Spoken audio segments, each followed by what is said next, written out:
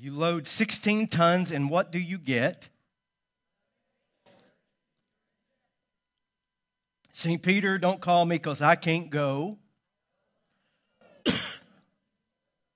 Those words were made famous by Tennessee Ernie Ford way back in 1955. And Billy says he had a 45 of the record. But equally as great is the man who wrote the song, Merle Travis. He wrote the song way back in the 1940s. And that little chorus about getting older and deeper in debt and owing one's soul to the company store was a direct quotation from Travis's father, who was a coal miner in Muhlenberg County, Kentucky. As an aside, Muhlenberg County also inspired an epic song by John Prine entitled Paradise, whose father too had been a coal miner there. It goes, "The coal company came with the world's largest shovel, and they tortured the timber and stripped all the land.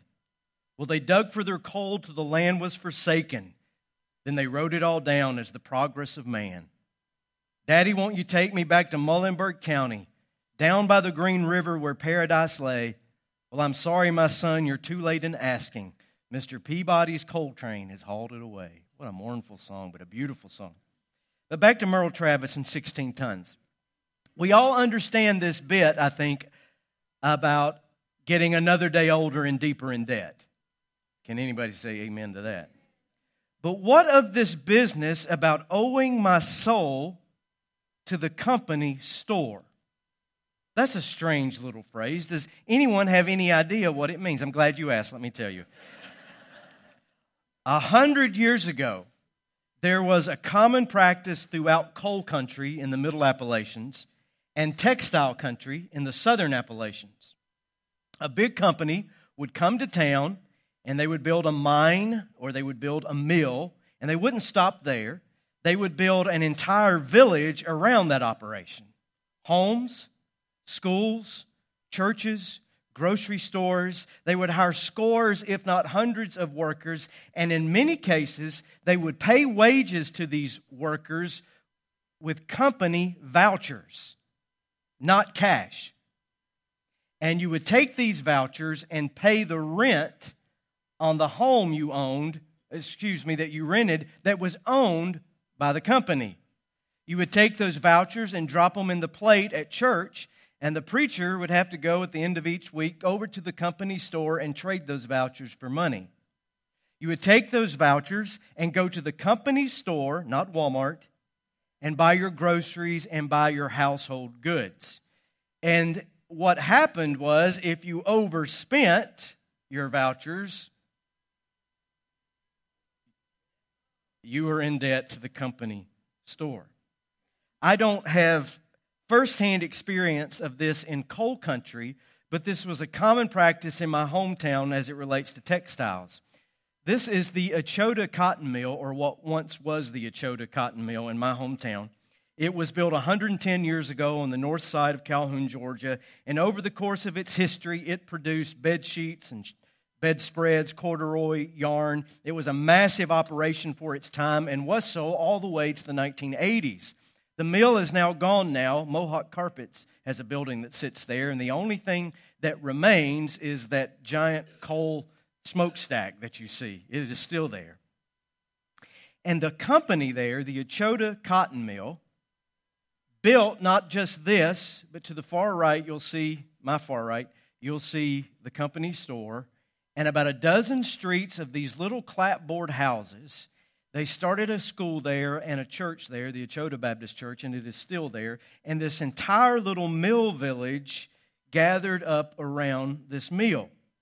And the men and the women, a lot of them, died in that village exactly as Merle Travis sang and wrote, in debt to the company store. They worked hard. They provided a living for their families, but at the end of their lives didn't own anything because it was all owned by the company.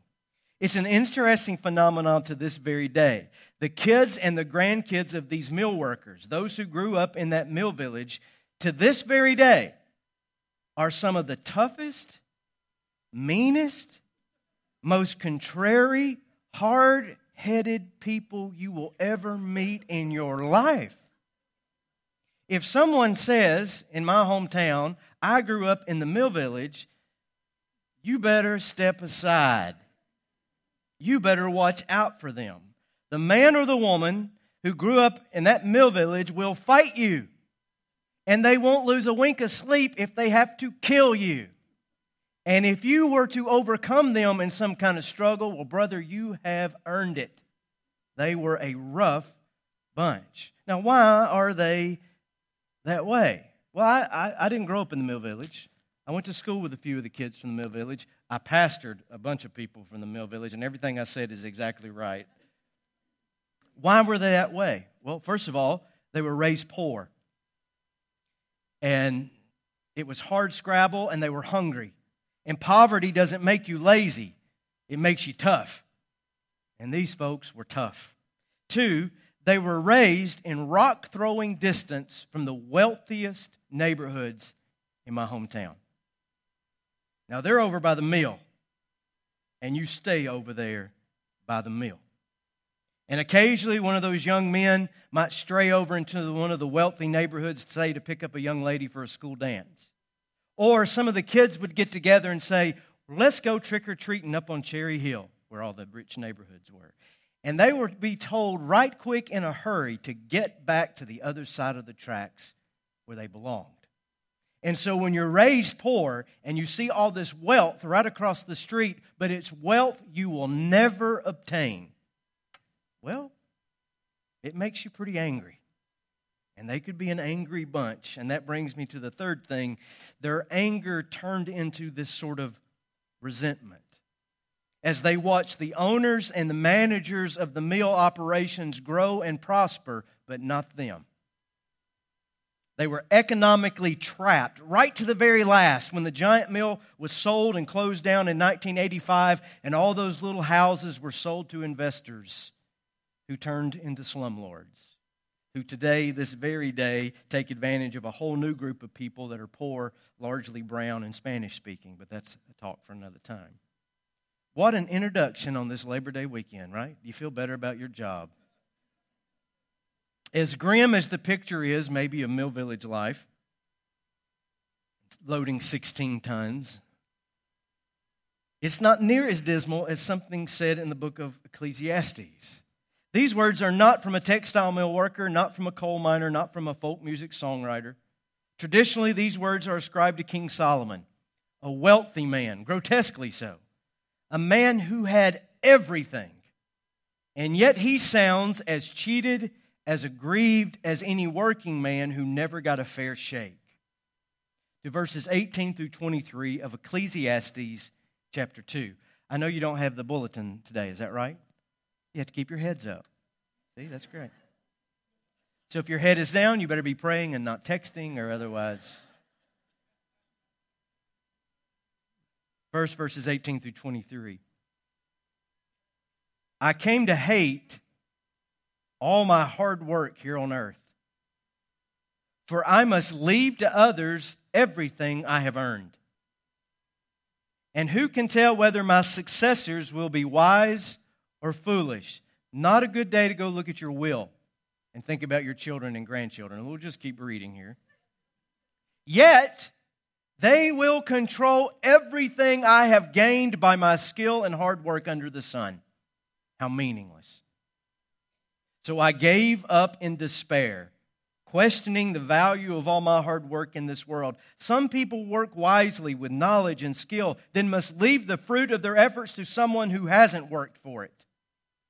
This too is meaningless, a great tragedy.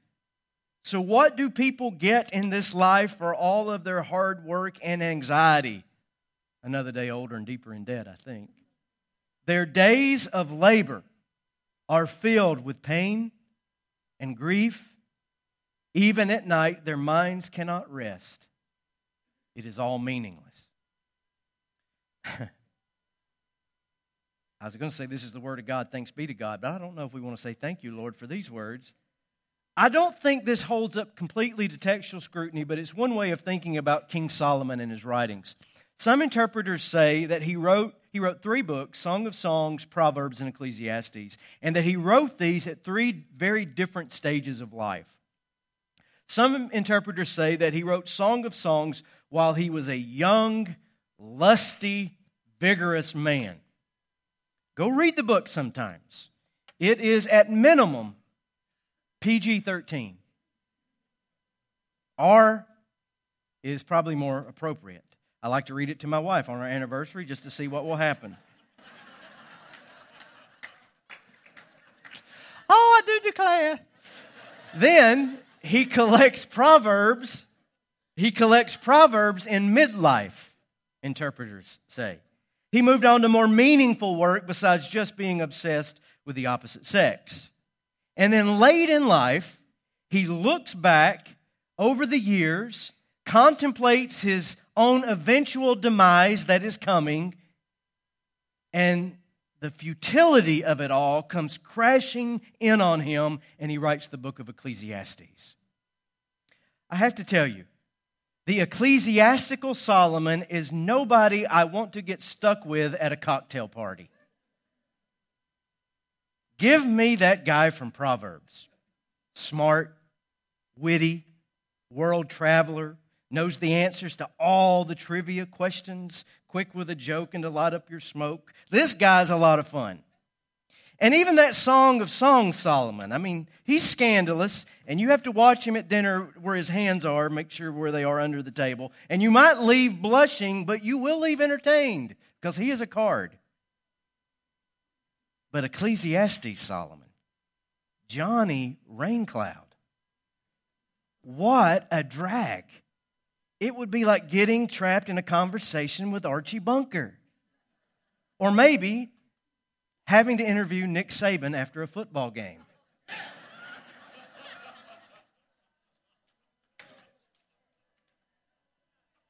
Those of you who know. Look at what he says. He hates leaving his accomplishments behind where he can't be in control of them. He's ticked off that the world will go on without him. Other people, how dare they, are not going to work as hard as I did. And they are still going to get my stuff. Worse, these people aren't going to do with my stuff what I want them to do with my stuff. It's like discussing politics with my Uncle Jerry. You all probably have an Uncle Jerry. I actually have two. This one's on my father's side, not my mother's side, in case anybody in my family is listening. This Uncle Jerry is a curmudgeon. He is perpetually offended. He sees everything as a ruse to take what is his. And I want to say, who hurt you, bro? And the only thing keeping him alive is his need to keep complaining about life. Do you know these people? I mean, God, dear God, save me from a long, torturous, prolonged death, and simultaneously save me from becoming the kind of person where my soul dies long before my body. This handsome gentleman here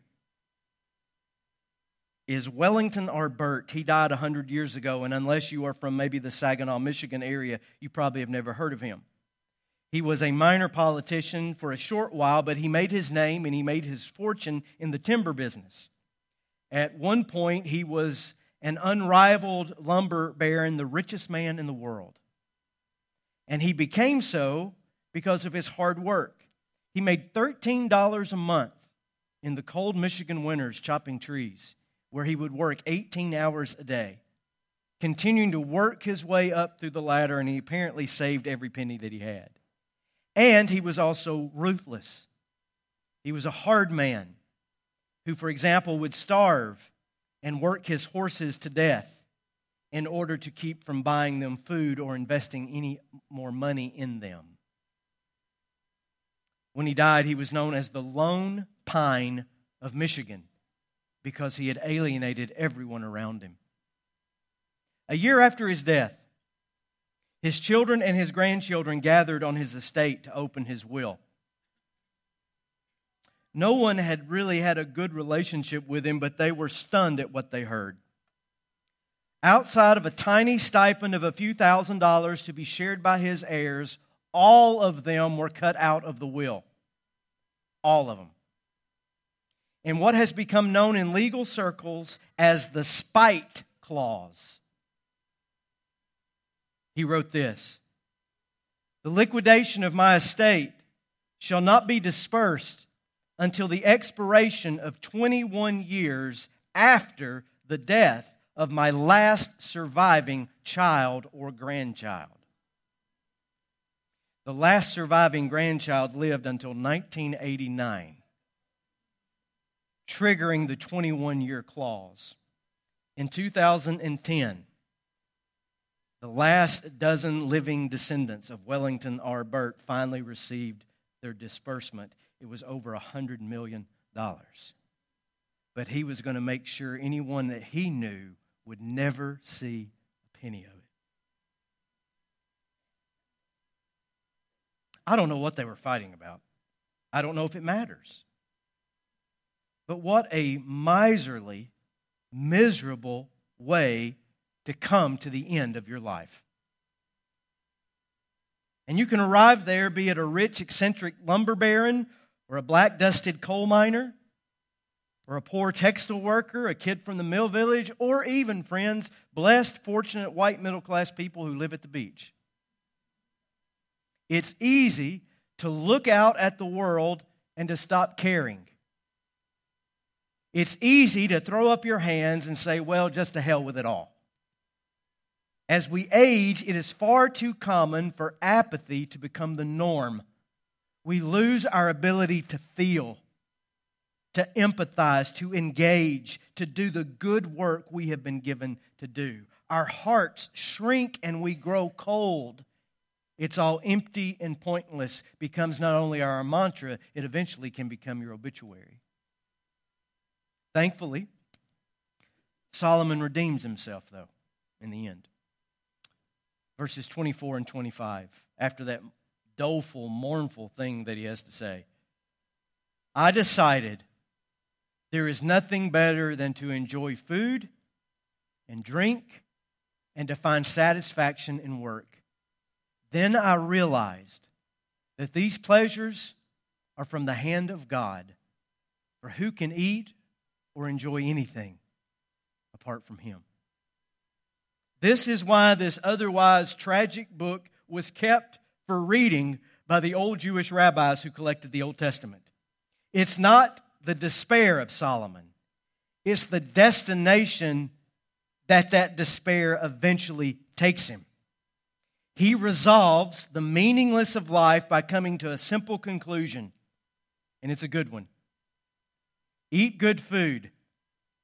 Drink good drink. Find work that satisfies you, and thank God for all of it. Everything else is chasing after the wind. And this isn't the only time Solomon comes to this conclusion. Next verses, please.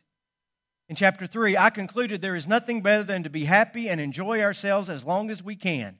And people should eat and drink and enjoy the fruits of their labor, for these are gifts from God." Next, Ecclesiastes 5. "I have noticed one thing at least that is good. It is good for people to eat, drink, and enjoy their work under the sun during the short life God has given them. To enjoy your work and accept your lot in life, this is indeed a gift from God. God keeps such people busy enjoying life." And one more. "Eat your food with joy." Why is this so funny? But it is, I guess. "Drink your wine with a happy heart, for God approves of this. Wear fine clothes with a splash of cologne." That's for every pre-adolescent boy. "Live happily with the one you love through all the meaningless days of life that God has given you under the sun." Listen, the loved one God gives you is your reward for all your earthly toil. So whatever you do, do it well. Here at the end of my talk, this isn't the usual invitation given in a Protestant church. I was just writing about this week. It was Dr. Bill Leonard who best described my religious upbringing. speaking for many of us, and some of you will know, he said this: some of us were saved hard, sweating like we had been to hell that morning to come back to the revival service to tell everybody about it that night. The typical invitation was given after the preacher had raved on for about 45 to 132 minutes, telling us that hell is hot, heaven's sweet, judgment sure, and Jesus saves. And then the invitation would start, and the invitation would be longer than the sermon. Can I get an amen? And this is the getting saved hard part. The preacher would beg us to come to that altar, and we sinners would resist and hang on to the pew. And it was always 400 verses of Just As I Am. The last time I checked the Baptist hymnal, there are over 600 freaking songs in the Baptist hymnal, and we only knew one. 400 verses. And as I've said many times, I would sometimes go down because the Falcons were on at 1 o'clock, and somebody's got to take one for the team so we can get out of here.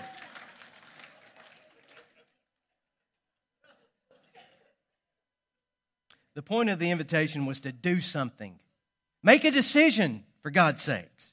Give up your sinful ways. Do something worthy for the Lord. I appreciate that. I respect that. All of that has shaped me. So here's my invitation today, an opportunity for you to do something. Don't come up here to a mourner's bench. Go home. Grill a steak. Make a salad. I say that because the last time I lampooned vegetarians, I got a lot of hate mail about that. Have a beer. Pour a glass of wine. If you can't drink those things, Southern sweet tea is the best next thing that you can get. Have dessert. Put your feet up. And come Tuesday or whenever it is that you have to go back to work, go do the work that you love to do. And if you don't love the work you're doing, for God's sakes, find something you do love. You're going to have to do it for the next 50 years. It ought to be something that gives you some satisfaction in life. If you have good food, if you have something good to drink, if you are loved by a good man or a good woman, you have good friends and good work, you have everything there is to have in this world. And there is nothing else. So my invitation is for you to make the decision Solomon made. I decided there is nothing better than to enjoy good food, good drink, and to find satisfaction in work.